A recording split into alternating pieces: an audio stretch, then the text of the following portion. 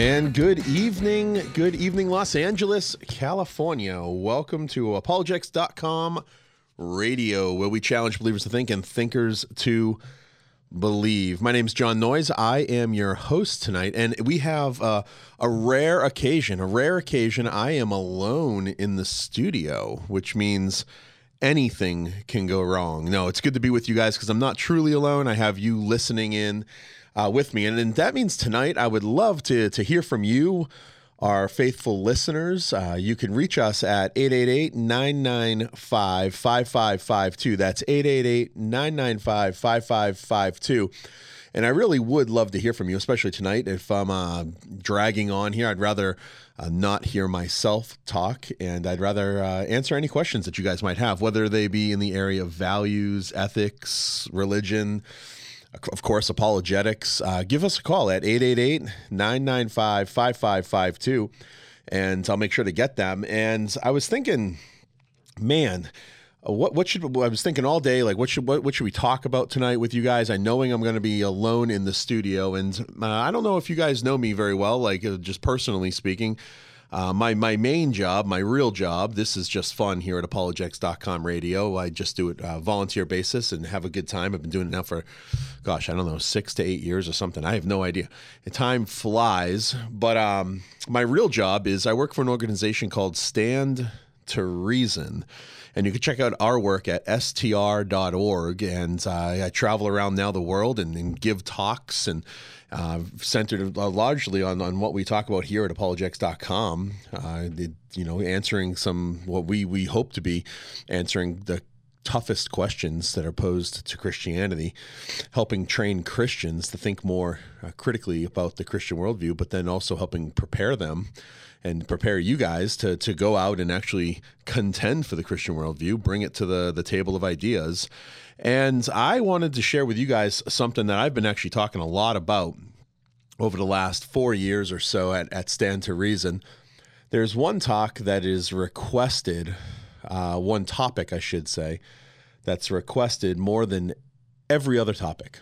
And it's actually not even one that's, at first hearing, it's not necessarily to do with Christian apologetics, at least not traditionally speaking, but it's a topic that I think is extremely important. One that I'm not sure if I've talked about here at on the radio show or not, but one that I guarantee you has affected probably everybody who's listening. If it's not currently affecting you, it's maybe affected a friend of yours or family member, a coworker. And it's the issue of actually suicide. And it's a really difficult topic. And I'd love just to share with you guys a few things kind of about what I've been learning. And it's actually 30% of the time that I'm requested to speak. 30% of the time, this topic is requested for me to kind of hit up. And so there's something going on. And my recent reading and research now has kind of led to the understanding and the belief that this is actually a major issue. It's not getting any better. So for some of you guys tonight, as I'm talking, I'd love to hear from you, and feel free, please, to give me a call at any time, and I would love to take any questions that you might have. I want to say up front, if you are wrestling with the idea of suicide, if you're contemplating suicide, I'd love for you to listen to the entirety of the show, but then also don't just stop at listening to the show. You got to reach out and get some help, and we're going to go through how you can do that. But if you're right now on really, really wrestling, you really do need to talk to somebody. And I'm going to say the hotline number throughout the show is the National Suicide Prevention Hotline is 988 on your phone, 988. Just dial that number and there'll be somebody on the other line willing to talk to you, but not only talk to you, but point you to some possible resources to get you the help that you need, because you are valuable. You are worthy of life and dignity and respect, and you're worthy of my time. So with that, let me just kind of dig in here. This has been a popular topic for me, and then let's see how it goes tonight. Again, if you want to give me a call, 888-995-5552, and I'd love to chat with you about this and hear your story, see where you're at, and possibly answer any of the questions you have. But for some of you guys, this is it's really going to strike a chord with you. It might be even a turning point. I hope it's a turning point.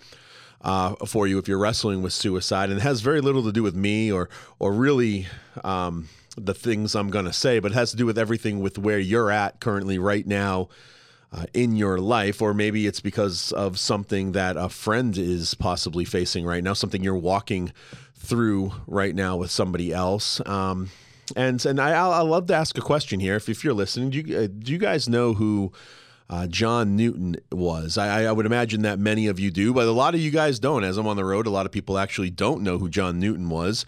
But then I asked the question, hey, does anybody know the song Amazing Grace? And almost everybody knows the song Amazing Grace. He wrote Amazing Grace, John Newton did, and it's a hymn, and it's a hymn that resounds with a message of hope. And in it we find words like these. The Lord hath promised good to me, his word my hope secures. He will my shield and portion be as long as life endures. Right, and even now in studio by myself here in the dead of night, right in the morning, when I read these words and think about the rest of the words that this hymn by Newton sings, the words are sweet and they're encouraging, and I'm filled with hope, and Newton wrote them in order to inspire people. I mean, he was a slave trader. That had realized what he was doing was wrong and turned his back on that and repented. And he did a lot during his life. And one of the things that he did during his life is he was a really good friend. And this is why I'm bringing him up. Because some of you right now that are listening, maybe you need a friend or maybe you can be a friend to somebody. But John Newton was a friend to a gentleman named William Cowper. William Cowper was also a famous hymn writer, but most don't know that he was John Newton's actually closest friend. And here's something that he wrote. Listen to these words, if you will. Altogether different words than that hymn, Amazing Grace. Cowper, he wrote, encompassed with 1,000 dangers, weary, faint, trembling with 1,000 terrors, I in a fleshly tomb am buried above ground. You see, the reason why I'm starting with this at the onset of this topic is because it's fortunate that William Cowper had a friend, and such a good friend, in John Newton, because William Cowper was plagued for years and years with a deep depression and overwhelming thoughts of suicide, and John Newton saved his life. And on many occasions, he stepped in and was able to be an amazing friend and saved William Cowper from taking his own life. William Cowper, and he had a friend, and it made all the difference in the world. And there are some of you guys who are listening right now. There are some of you guys that are listening tonight who love Jesus, but you might still feel the anguish that William Cowper felt. There's some of you that are listening right now who have friends who love Jesus and they feel like William Cowper felt, and then there's another group altogether. There's some of you who have non-Christian friends, or maybe you're listening to this and you don't know who Jesus is, or you're very far from him, and you feel like William Cowper you feel like William Cowper did, and those words resonate with you as I just expressed them. And whatever group you represent this evening, I'm glad that you're listening. I'm glad that you're tuning in to KKLA. I'm glad that you're tuning into apologetics.com radio, because I want to try to offer you whatever help I can. And much like John Newton helped William Cowper, I want to be at least a temporary friend to you. And so here's what I'd like to do with our time. We've got, I don't know, probably total of 48 minutes or so left in the show. That includes our break.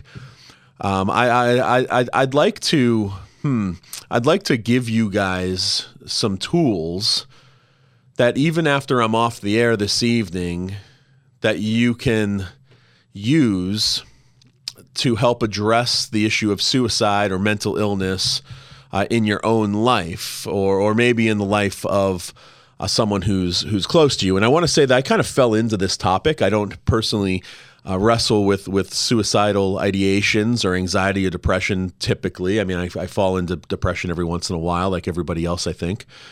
But the way I fell into this topic is I was at a Dallas conference. It's called the Reality Student Apologetics Conference. It's a huge conference that we do at Stand to Reason. We have 6 locations, and there was a breakout session on suicide at this Student Apologetics Conference, and it was put on the excuse me, it was supposed to be presented by the pastor of the church that's hosting us, and he wasn't able to do it for whatever reason. And we were like, hey, it's just a talk on suicide. It doesn't have a place at an apologetics conference. So we didn't really think much about it until we saw the numbers of people that were filling the room.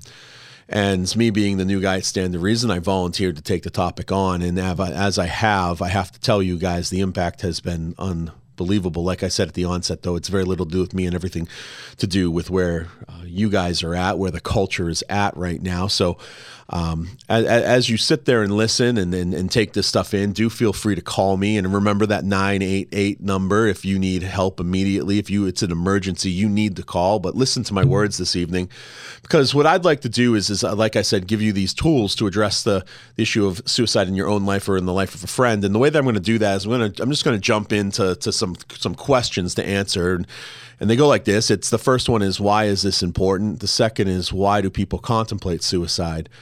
And then the third will end with being super practical. What can we do? And to simply put, guys, why is this important? There are a ton of people that are struggling with this. And this is the first principle. If you guys are listening and you take nothing away from the next 45 minutes or so together this evening, I want you to know that you are not alone. See, you're going to want to believe right now as you're sitting wherever it is that you're sitting, and you might be wrestling with some tremendous difficulties, some things that I probably can't even understand because I've never been through them, but I know that you're not alone. There's a lot of people who struggle with depression, anxiety, and suicide. According to the CDC, suicide rates, they've climbed more than 30% in the last 20 years. More than twice as many people die by suicide every year than are murdered in this country. I don't know if you guys knew this, but this is staggering to me, that suicide is the second leading cause of death for those aged 10 to 34. And it's the fourth leading cause of death for those aged 35 to 54 in this country. 12% of American college. Now, this is actually an outdated statistic.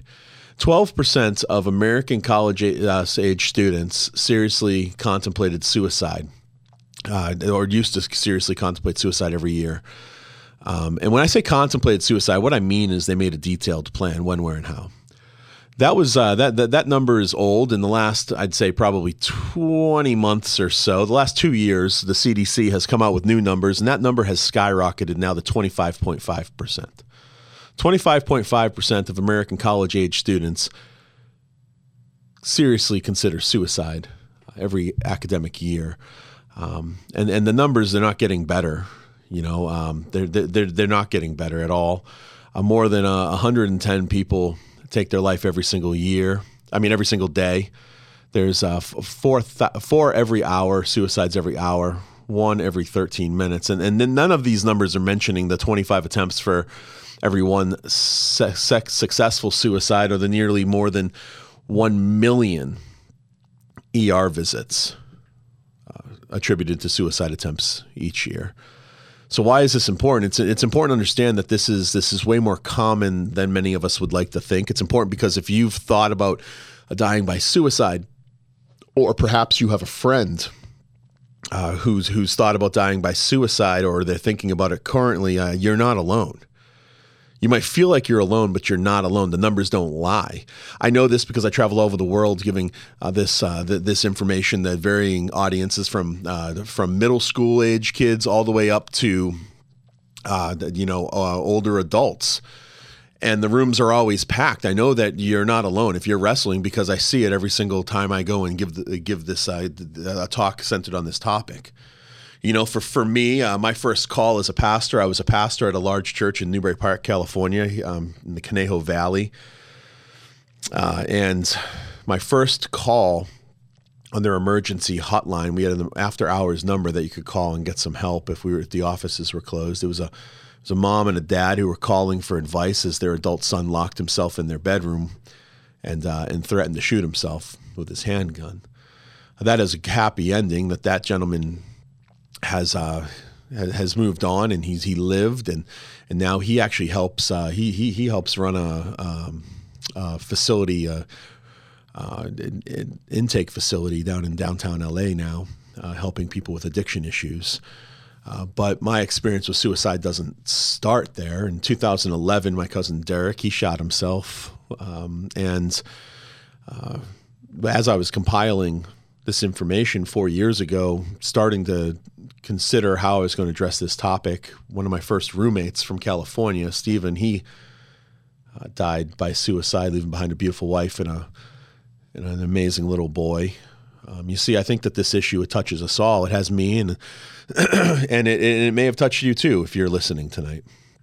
And I want to be clear tonight. I don't come to this conversation as a trained apologist or a pastor or a theologian or an expert in really anything. I come to you this evening as just a human being who myself has been affected by the issue of suicide, and lots of people have been affected by suicide. We just don't ever want to talk about it. And in this way, it's actually very similar to abortion, right? For the longest time, abortion was never discussed, especially in the church. But look what's happened once we started the conversation, the cultural conversation.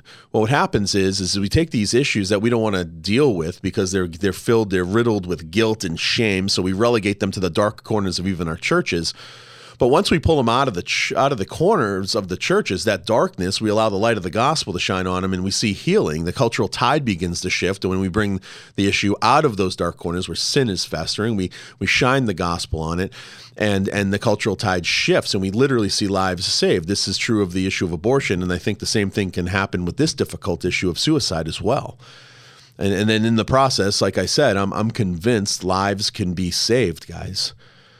So why is this important? Well, we need to let these types of issues, we need to let them break our hearts and move towards them with the truth of who we are according to the true story of reality, allowing compassion and love for other people to lead the way as we pursue the answer to questions that everybody's asking, the why question. Why do people contemplate suicide? So why is this important?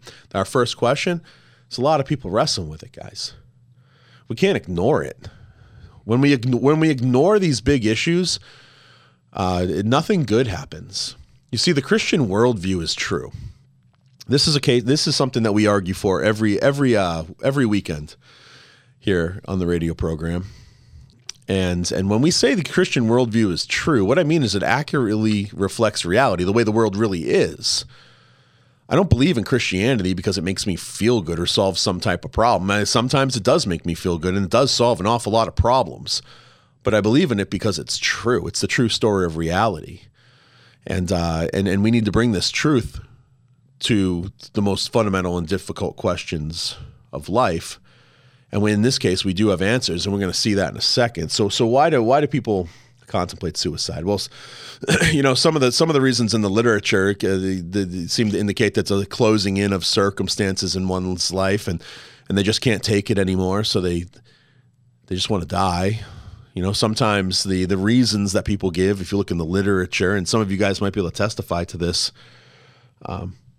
testify this personally. Sometimes it's financial, sometimes it's relational, substance use and abuse often factor in. Other reasons are anger, jealousy, depression, self-pity, pride, shame, guilt, escape from pain, loneliness, isolation, rejection. All of these things are reasons why. But ultimately, the answer to the question finds its beginning in a lie that people believe. And that lie is that somehow you're better off dead than alive. But why do you believe that? Why do people think that they're better off dead than alive? Well, it's because they've lost hope. And then why do people lose hope? Well, the answer here, I think, varies according to your worldview. Christians and non-Christians, we both lose hope, but for different reasons. And then I'd like to look at both of these things separately, Christian and non-Christian, why they lose hope. Excuse me. But I'm going to take a phone call first here. We're going to go to line 1, and let's see here. Hello, are you with me here at apologetics.com radio? I'm here. Hey, man, what's your first name? I'm sorry. Normally we have notes. I don't have any notes in front of me on who's calling. It's a friend of yours. I've been on the show a couple of times calling from the United Kingdom. Andrew, man. Birmingham. How are you? Man, I am so much better than I deserve, but I'm missing you, that's for sure. Yeah, I've been listening to you. I thought I'm going to get up 7 o'clock and tune in. Tune in and have a listen. Right on, man. How's it going? Yeah, going okay. So I got back a week ago, and I've been listening to you, and I just wanted to just share a few thoughts with you, just share a story of my friend. I think I've mentioned him to you before. He's John as well. He's a Jonathan. He's from the Channel Islands in Guernsey in particular, and we visited a few years ago, my family and I, and both his parents were brought up there. But that's where his grandmother passed away when he was a young lad, and his granddad, of course, was devastated at the time. But his mum was living in the UK and would visit Guernsey as often as possible. But on one visit, she recalls her dad, this is John's granddad, telling her to take a long, hard look. Now, the airport in Guernsey, it's not massive. It has a visitor's bay. So she recalls going to the visitor's bay and waving her goodbye. But he waved in a way that he had not done before. And he was in his late 50s, still fit and healthy, but very lonely and feeling unable to cope without his wife. And not long after that, the Guernsey press, the newspaper, printed a front-page story about a top fisherman who had taken his own life. That was over 30 years ago, and still the ripples from that tragic event, they roll on today. And as the kids were told, they were told, hey, Granddad died of a broken heart. Only 15 years later were they told the truth, and John recalls it being almost as raw as the day that his mum found out. And that pain that John's granddad felt, it didn't disappear that day. Yeah. Quite the opposite. It was simply transferred, magnified, and multiplied to others. So, you know, he thought that by doing that, that would end it. But it didn't. And it still carries on today because John's a father today. And he's taken, in fact, the kids, they went over this summer. And it's still, there's that sense where they're going to, at some point, maybe explain what happened to Granddad. But they're Christians. They have a faith in Christ. So that makes a difference because there is someone they can go to. And you were talking about friends, and you've been a great friend to me, John. I appreciate that. But you talked about a hymn by William Cooper. I thought of one straight away by a guy called Scriven, I think his name is. And it's the hymn, What a Friend We Have in Jesus, written in 1855 by this guy, Joseph Scriven, who was, bereft with all kinds of disappointments in life, illnesses, a fiancé, maybe a couple of fiancés that died. He wrote it to comfort his sick mother, possibly, they think, the night to the death of his second fiancé. And there's a line in it that says, take it to the Lord in prayer. And, you know, God walks with us through all these challenges. And that's one of the beauties of the Christian worldview, is that there is somewhere for that pain to go and be completely absorbed and not transferred to everybody else, because Jesus, he absorbs that because he was able to conquer death and go through all the things that we could never imagine in order to walk us through these dark times in our lives. And that's just what I thought of. I thought also that you've been walking with me through my sister's illness. She's still in the boarding care. She's getting weaker, but I know that I've got friends. I know that I've got you. So, and others, you know, that I've mentioned. Most of all, I've got the Lord who walks with us, even in the valley of the shadow of death. Amen, brother. So I just wanted to share that with you, and share that with your listeners. And I want to say thank you to you for being a good friend to me. Well, you're a good friend to me too. You know, it's easy being a friend to you, Andrew. And yeah, I think you bring up some a number of really great points and I love the way that you actually said it. The pain doesn't end with the person who dies by suicide; it's just transferred to other people. And oftentimes, the people that when we're wrestling in the throes of our difficulties, right, we don't realize the impact that our death, especially our death if it's by suicide, will actually have on the people who love us most. Oftentimes, man, I think it's a really good point. And the importance of friendship too, which is where I'll get a little bit later after the break. We'll be talking about some more practical points, and one of them is just living and leaning into the community of God. It's one of the best things about the community of God is that we have each other. We're brothers and sisters, not brought together by our own DNA, but by the blood of Christ, and that's a bond that can never be broken. And we can live that out. We don't have to wait for heaven to live that out. We live that out here and now. So we need to drop our fronts and our kind of, what are the things that we put on ourselves trying to act a certain way. We just need to be vulnerable and real with one another, especially when we start talking about the more difficult things of life and when we're struggling, because I know people are struggling. We just don't talk about it. But I appreciate you, Andrew. Thanks for calling. Yeah, well, I thought I'll leave it there. I'm off to London today with my good lady wife. We're going to an ordination service for a friend who's becoming ordained as a minister in the Church of England, I think. Super. But he's doing a good job out there. We're a bit nervous about all that's happening in London at the moment. Yeah. Which you may have heard of with everything that's reverberating from the Middle East. But, we trust the Lord will go with us. And just be smart. A different kind of threat there's a different kind of threat of suicide with things like this. Yeah.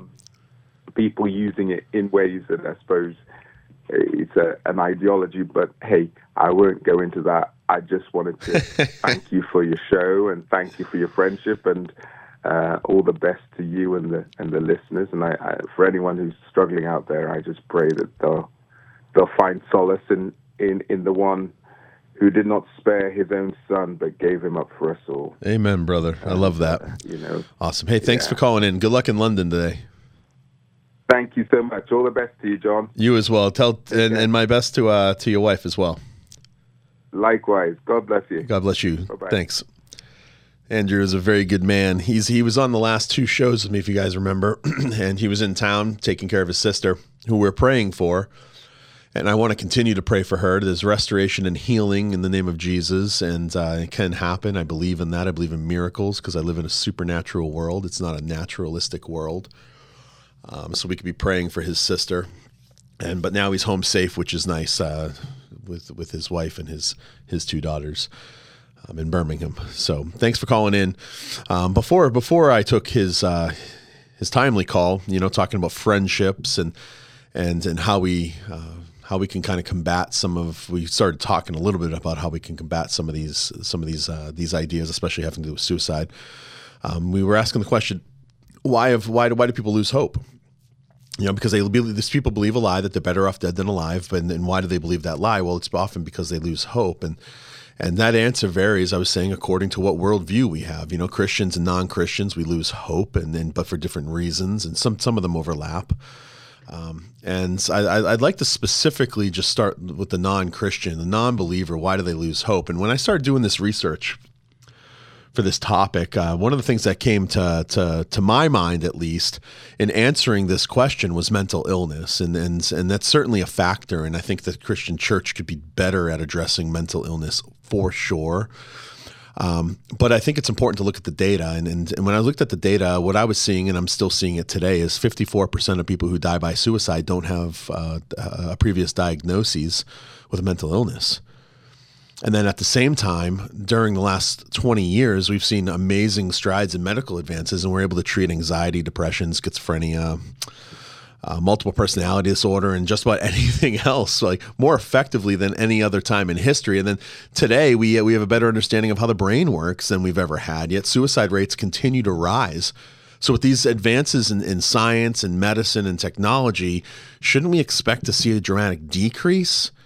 Well, I think we need to look more deeply than most of a lot of the literature is saying. And it's become clear to me, and this is really where apologetics starts to come into it, guys. It's become clear to me that as the Judeo-Christian influences wane in our culture, suicide rates have climbed, and there's been a shift of ideas, and ideas have consequences. I love the way John Stonestreet says it. John Stonestreet says, ideas have consequence and bad ideas have victims. And there have been a lot of victims due to some very bad ideas. And then one of those bad ideas is naturalism. Our culture has been heavily influenced by naturalism.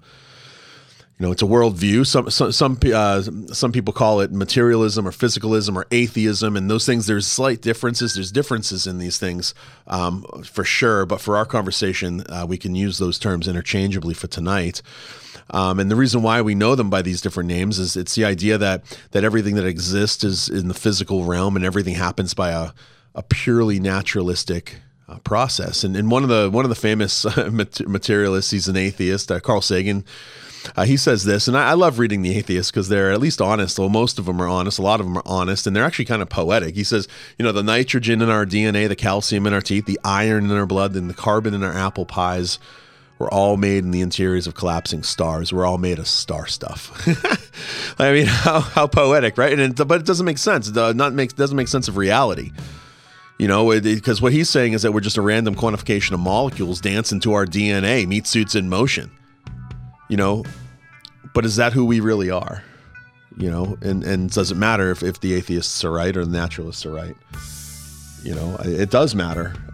It does matter. And we're going to look at why that matters when we get back online here after our 90-second break at apologetics.com radio. I'll be right back with you. We're talking about suicide.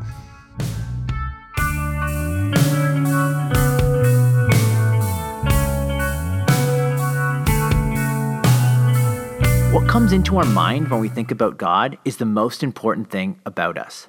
Everyone has ideas about God. Unfortunately, many people hold false ideas about him, and these ideas have consequences. Some false ideas have led people to worship a God of their own making, while others have led people to reject God altogether. This year, we've devoted an entire conference to answering the most common false ideas about God. Is God anti-gay? Is God good? Do Muslims and Christians worship the same God? These are just a few of the topics we'll be addressing. The only way to guard against false ideas is to fill our minds with true ideas. So join me and a number of other speakers at one of this year's Rethink Apologetics student conferences. Find out more information about Rethink by going to rethinkapologetics.com. That's rethinkapologetics.com. The Pastor Scott Show on 99.5 KKLA. My wife, if I am putting on an outfit and it's not appropriate for where we're going, she wouldn't say that's an inappropriate outfit, which is probably what I would actually prefer be said, to be frank. Instead, she looks at me and she goes, "Is that what you're wearing?" That's happened a lot in our marriage. But, the truth is I'm glad that she does that, because I don't know. There's a passage in James where it talks about the man who looks in the mirror and sees himself and walks away and doesn't make any changes. And that's the foolish guy, just like us, when we look into the scriptures and we read it and we understand it and we don't make any changes. What's interesting about that passage? In an era where there is a lot of Bible translation that will translate generic people as men and women or brothers and sisters, in that passage it's a different word. The word there is men. The word there is not female, it's man. Like a man who looks in the mirror and notices that he looks like a slob, but he doesn't change. See, women don't do that, generally. Right? Women go to the mirror and examine themselves. And if they see something wrong, they'll go fix it. If I see something wrong, I'll say, it's a bad hair day, and I'll just keep going. The whole point of all this is not to make fun, but to point out that men and women are different, and it's okay. That's why we work well together. That is how we are made to do things. The Pastor Scott Show is live weekdays from 3 to 5 p.m. on 99.5 KKLA. Find hope here. All right, let's get back to the apologetics.com radio show. And just like that, we're back. We are back with you. This apologetics.com radio, where we challenge believers to think and thinkers to believe. Feel free to give me a call, 888-995-5552, 888-995-KKLA. The topic at hand tonight is suicide, and it's not your typical topic for an apologetic show, but we're starting to dig into why I think it's relevant. We're starting to talk about worldview issues. We started off by answering the question, why is it important that we take a look at this issue? And we saw that the numbers are just staggering. Like, it's the second leading cause of death for ages 10 to 34 in this country.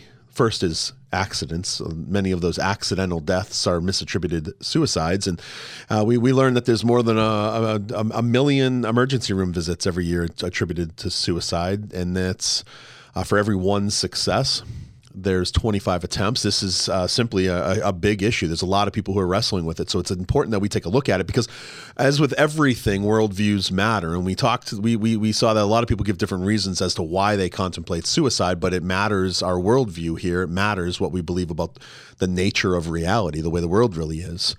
Believers and non-believers, we both wrestle. We both believe the lie that we're better off dead than alive. We both find ourselves at times often without hope, and that's understandable. I want to let you guys know, if you're a Christian and you're listening to this, I want to let you know that it's okay to be wrestling. I think sometimes we're told that it's not okay to doubt. It's not okay to ask hard questions. It's not okay. Like, why isn't my life perfect? Well, we just got to look at the nature of the world, and we got to look at the story of the Bible. And I think we have a good understanding as to why things aren't the way that it's supposed to be. The Bible not only explains it, but it predicts that we're going to have difficulties, right? In this world, you will have tribulation, is what Jesus says. But I have overcome the world. He says, be comforted. I have overcome the world, is what Jesus says. Take comfort in that, believer. But either way, we struggle. You know, we struggle, and so what I said is our culture has been influenced by a worldview of naturalism, the idea that everything that exists is the product of a purely physical process, and we're just a random quantification of molecules dance into our DNA. We're just bags of chemicals, meat suits in motion, and if we believe this about ourselves, it matters, because how do we answer the fundamental questions of life? How do we answer the questions of things like meaning and purpose and identity? You see, on this view of naturalism, I think it's hard to see how anything at all can have meaning at all, including people. You know, how do we answer the question of meaning and purpose if everything that ever was or will be is just a matter in motion? And where do we derive hope from on this worldview? You know, William Provine, he was at Cornell before he died. He died of cancer, I believe, of throat cancer maybe. Really, really smart guy, like very intelligent, but he very candidly said this. He said, no gods, no life after death, no ultimate foundation for ethics, and no ultimate meaning in life and no human free will are deeply connected to the evolutionary perspective. You know, Richard Dawkins, the famous new atheist, he's done a lot to further this worldview and then sew it into the culture and weave the tapestry of atheism throughout everything. He says this, and he's honest, at least. He makes this point. He says in his book, in a universe of electrons and selfish genes, blind physical forces, and genetic replication, some people are going to get hurt, other people are going to get lucky, and you won't find any rhyme or reason in it, nor any justice, is what Dawkins says. And he goes on to say, the universe that we observe has precisely the properties that we should expect. If there is at bottom no design, listen to these words, people, no design, no purpose, no evil, no good, nothing, but pitiless indifference. You see, naturalism tells us that life is solitary, poor, nasty, and brutish and short. That's Leviathan, Thomas Hobbes. At least, you know, and we're told that it's a dog-eat-dog world. Get busy living and get busy dying. And I want to be clear about something here as we dig into the worldview perspective of naturalism and how it influences suicide. I'm not saying that if you're an atheist or if you're a materialist and you're listening and you're wrestling, I'm not saying that your life is meaningless. I'm not saying that you even think your life is meaningless. Your life is valuable. It is. Your life means something. You know, I'm not saying that you don't derive purpose for your life either. I think you probably believe your life has some type of purpose. But what I'm saying is I don't think that worldview of naturalism can shoulder the burden of objective meaning and purpose. And the search for meaning and purpose, the search for hope, ultimately finds its end in ourselves on this very view. Human effort. pulling ourselves up by our own bootstraps, so to speak, search for hope in things like more education, more power, fame, sex, money, whatever it might be. But what happens when you fail? You have to turn inward again, and then you fail again. The cycle goes on. And we've seen this played out in our culture right before our very eyes. Our generation has witnessed the deaths of so many people. I'm just going to name a few of them off the top of my mind. We have Anthony Bourdain. A lot of you guys remember Anthony Bourdain, celebrity chef and world traveler. I mean, he had what many consider to be the best job ever. Traveled the world, stayed in the best, finest hotels, ate at the luxurious restaurants, and then he died alone in a French boutique. Kate Spade, the designer, same thing. Pinnacle of success, making it in the fashion world, a household name. 30 years of grinding to get there, and at the top, all she found is more of herself. She died by suicide. Kurt Cobain, we remember him. Chris Cornell, right? Chesley Christ, former Miss USA, at 30 years old, jumped out of her high-rise apartment building in Manhattan, leaving behind a baby. Pinnacle of success. Naomi Judd, more recently. Twitch, Stephen Twitch Boss, the DJ from the Ellen DeGeneres show. Chester Bennington, Linkin Park lead singer. All of these people, they're people who died by suicide, and I think it's because naturalism, in the end, it can't deliver on the promises that it makes, and it's at bottom a materialistic, narcissistic view of reality, and it leaves its proponents empty, ultimately believing the lie that they're better off dead than alive, without hope. And friends, I know these things because I tried to push the boundaries of naturalism. I tried to live consistently with my worldview before Christ introduced himself to me 16 years ago. And I'll tell you, when I was honest with myself, lying in my bed alone at night, in the dark of night, I knew that there was more. And again, if I'm being honest with you this evening, I just want to be honest with you. When I got word of a friend who turned to suicide to make sense of his struggles, it made sense to me when I was an atheist. It made sense to me. I remember getting that phone call and somebody telling me, he died by our old high school friend, a mutual friend, died by suicide. And my response was who cares? I remember like it was yesterday when I was an atheist. That was my response. I was living consistent with my worldview. I literally said, I guess he couldn't take the heat, so he got out of the kitchen. Oh, well. But I was without hope. But I was living consistently with my worldview. But the thing is that there is hope. And it's a hope that's available to all people. It's a hope that's found outside of ourselves and in the person and the work of Jesus Christ. There is objective purpose and meaning to life. And that's given to us by God and God alone. And it's not just the non-Christian who struggles, by the way. It's not just a non-Christian who struggles with suicide. Just because we're a Christian doesn't mean we're not susceptible to the lies of the world around us. The reality is, friends, that we live in a fallen and a broken world. Paul, he said it best. He said, be careful how you walk, not as unwise men, but as wise. Because why? He says, because the days are evil. And we need to live circumspectly. We need to live cautiously and vigilantly. This is what Paul is reminding us. He's saying, always be on alert. Why? Well, because Peter, he said it. He says, our adversary, the devil, is prowling around like a roaring lion, seeking someone to devour.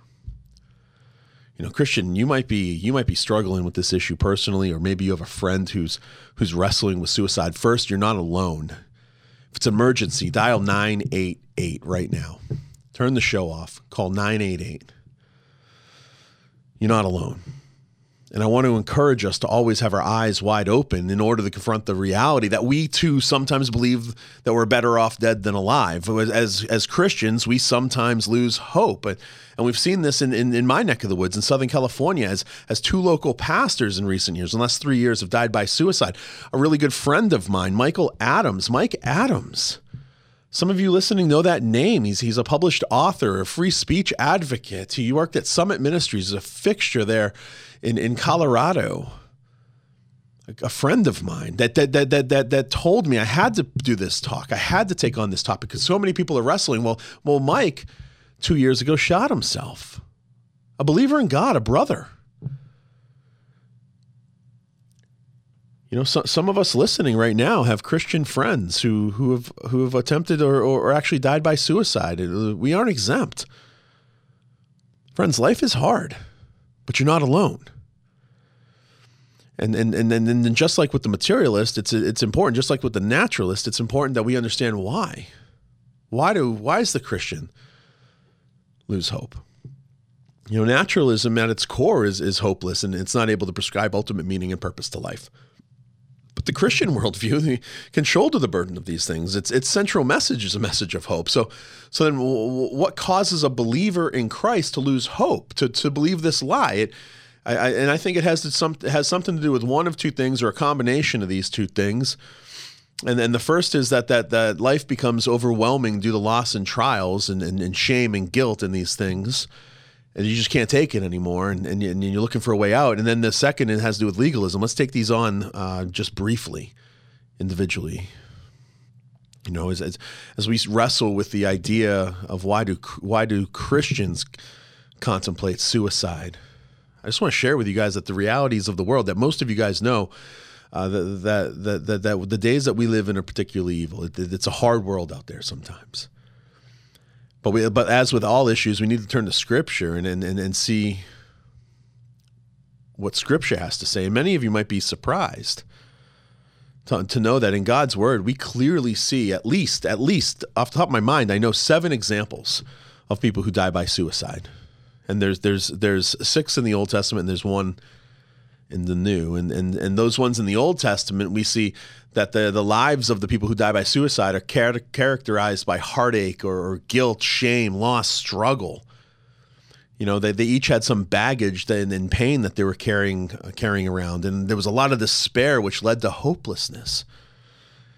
And in the New Testament, you guys already know who I'm talking about. The only example that we have of somebody who dies by suicide is Judas, who after betraying Jesus, he went out and he hung himself because he had so much guilt due to what he had done.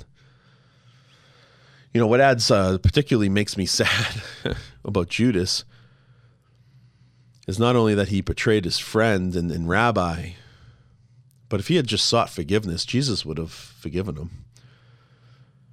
So either way, these are the examples. There's examples of people in the Old Testament. There's Zimri. There's Saul and his armor bearer. There's Ahithophel. These are people in the Bible who lost hope, and they ended up taking their own lives due to overwhelming burdens, guilt, shame, loss, trials.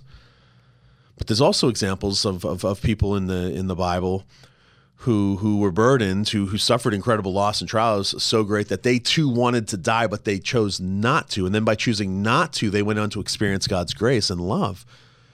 And this part I really want to have us understand and pay attention to, because while we might lose hope in the moment doesn't tell the whole story. Don't confuse the moment with the story. You might be struggling with things that I can't even imagine. But don't confuse the moment that you find yourself in with the entire story of your life, and especially into eternity, Christian. And more on that in a second. But so who are these people? Well, first we have Solomon. We all know who Solomon is, the king of God's chosen king of Israel, son of David and Bathsheba. He was blessed with wisdom, power, and money, and he had so much promise, but he wasted a lot of his young life. He squandered it on sin and pleasure, if you remember.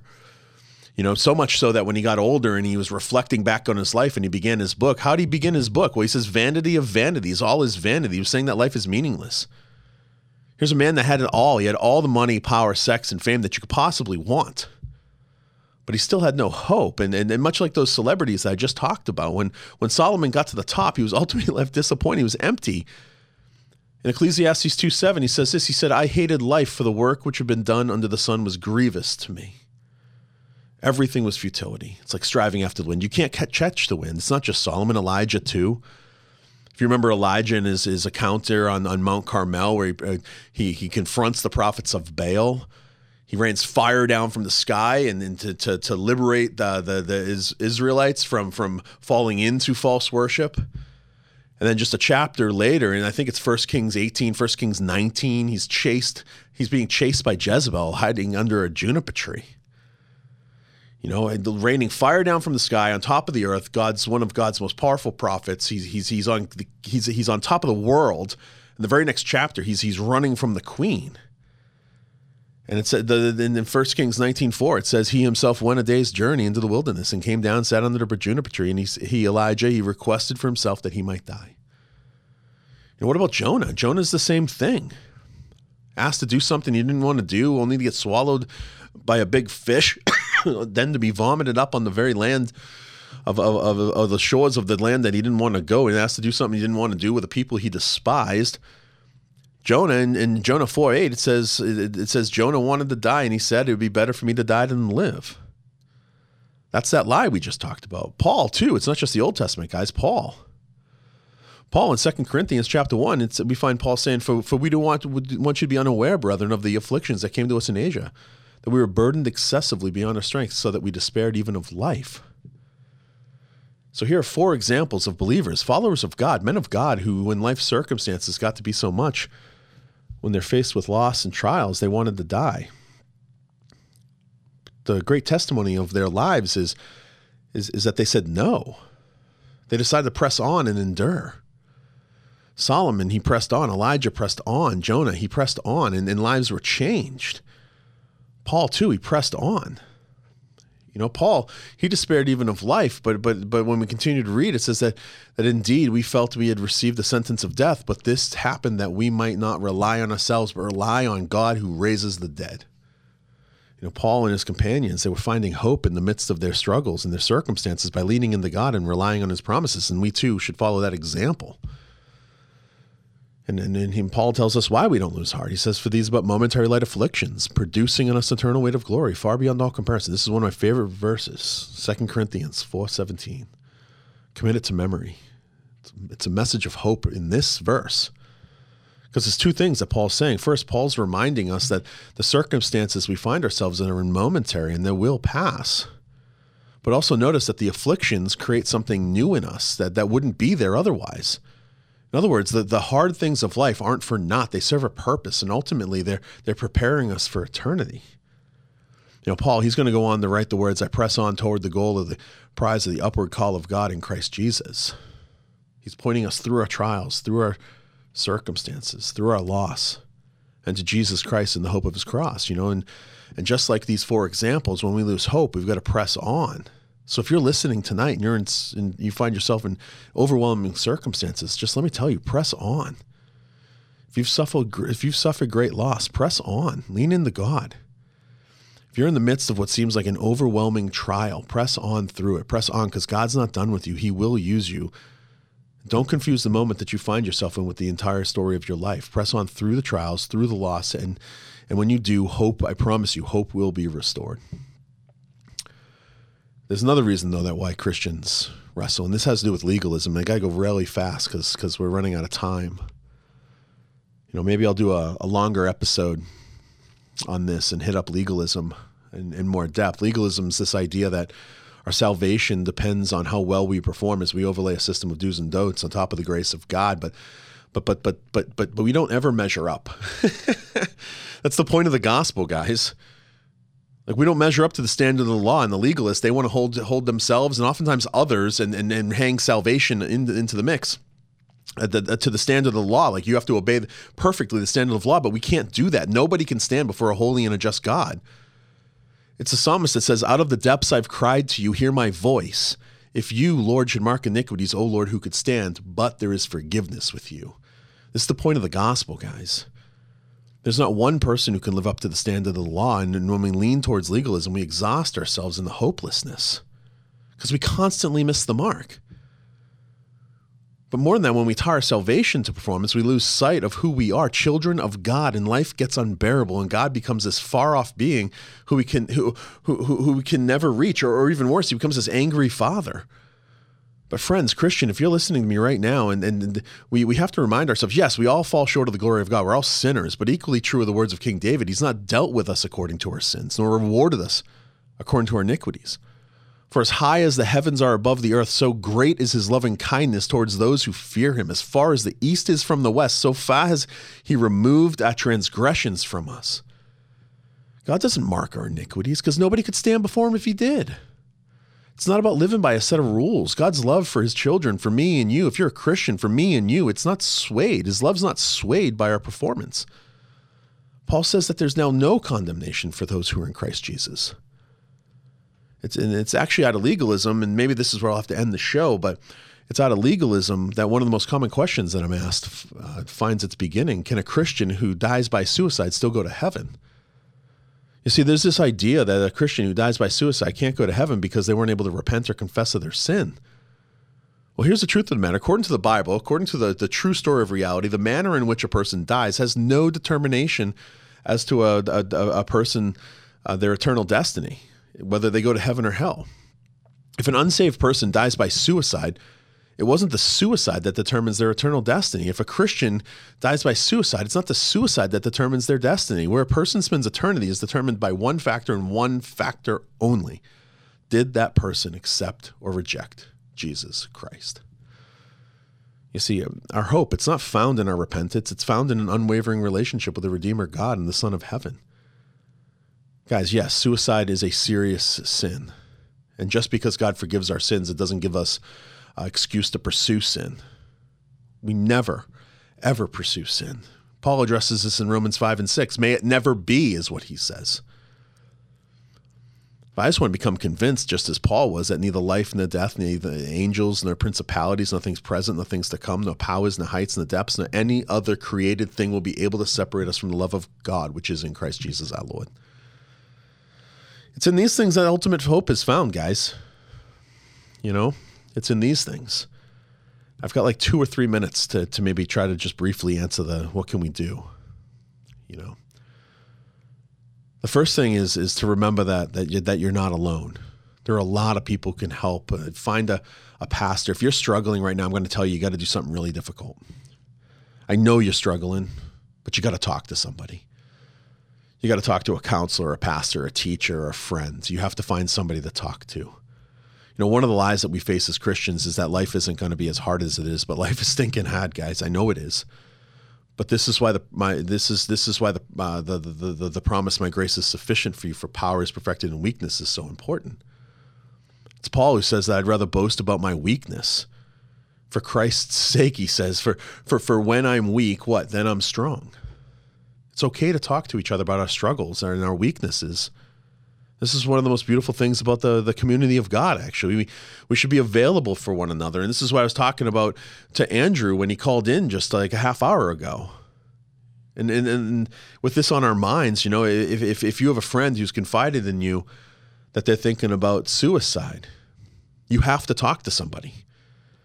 And you can't make promises that you can't keep and say that you won't tell anyone. You need to. And trust me, that person will ultimately thank you for your faithfulness and love, as you might have to put their well-being above your friendship. You know, which leads to the question, can I tell if someone is thinking about suicide? Yeah, there's certain signs. If there's like aggressive and rebellious behavior, lack of interest in regular activities, they're missing lots of school, lots of work, change in eating habits and weight fluctuations, feeling guilty and fatigued, or persistent boredom, if they're writing letters or giving stuff away, if they're expressing like hopelessness, certainly helplessness, worthlessness, you know, change in sleep habits and sexual habits, and, you know, if they're preparing for death, like, what do? 988, guys. It's a good stopgap, but then you have to talk to somebody. You got to find that person help. You got to say, hey, do you want me to talk to the pastor, or do you want to talk to the pastor? Do you want me to call the counselor, or do you want to call the counselor? So if you notice these trends in a friend, you've just got to talk to them. And if you're worried about somebody, what do? This is what you do. You have to ask them a question. If you're worried about somebody and dying by suicide, you have to ask the question, are you thinking about suicide? It used to be the social convention is that you didn't want to use that word because somehow you're going to move them towards the suicide. And that's actually not true. And the research is showing it's the exact opposite. When you use that word, not only do you get rid of any gray area, but also the chances of that person then dying by suicide plummet. You know, so let me wrap up here in the last minute or so. I just want to remind you guys that you're created in the image of God. He knit you together in your mother's womb. He calls you by name, and he's ordered all the days of your life. He loves you so much that he gave his only son for you, and he will use you in his master plan. And if we look to the world for answers, I want you to remember that Satan's a liar. Jesus said that Satan's a murderer from the beginning and does not stand with the truth because there's no truth in him. Satan will lie to you about your identity. He will lie to you to destroy your life. But it's Jesus. Jesus says that Satan comes to steal, kill, and destroy. I came that you might have life and have it abundantly. So let me encourage you just to press on if you're in struggles. If suicide is an option for you, you got to take it off the table because you're valuable. You're beautiful. You're fearfully and wonderfully made. If you're a Christian, you're incredible. You're destined for heavenly rule. And this is where ultimate hope is found. And you got to press on through your trials, through your loss. And I promise you, hope will be restored when you do. So with that, guys, I think my time is up here. It's been good being with you. This has been apologetics.com radio, where we challenge believers to think and thinkers to believe. My name is John Noyes, and I'll see or I'll hear from you again, hopefully in a week's time. Have a wonderful night. Bye-bye.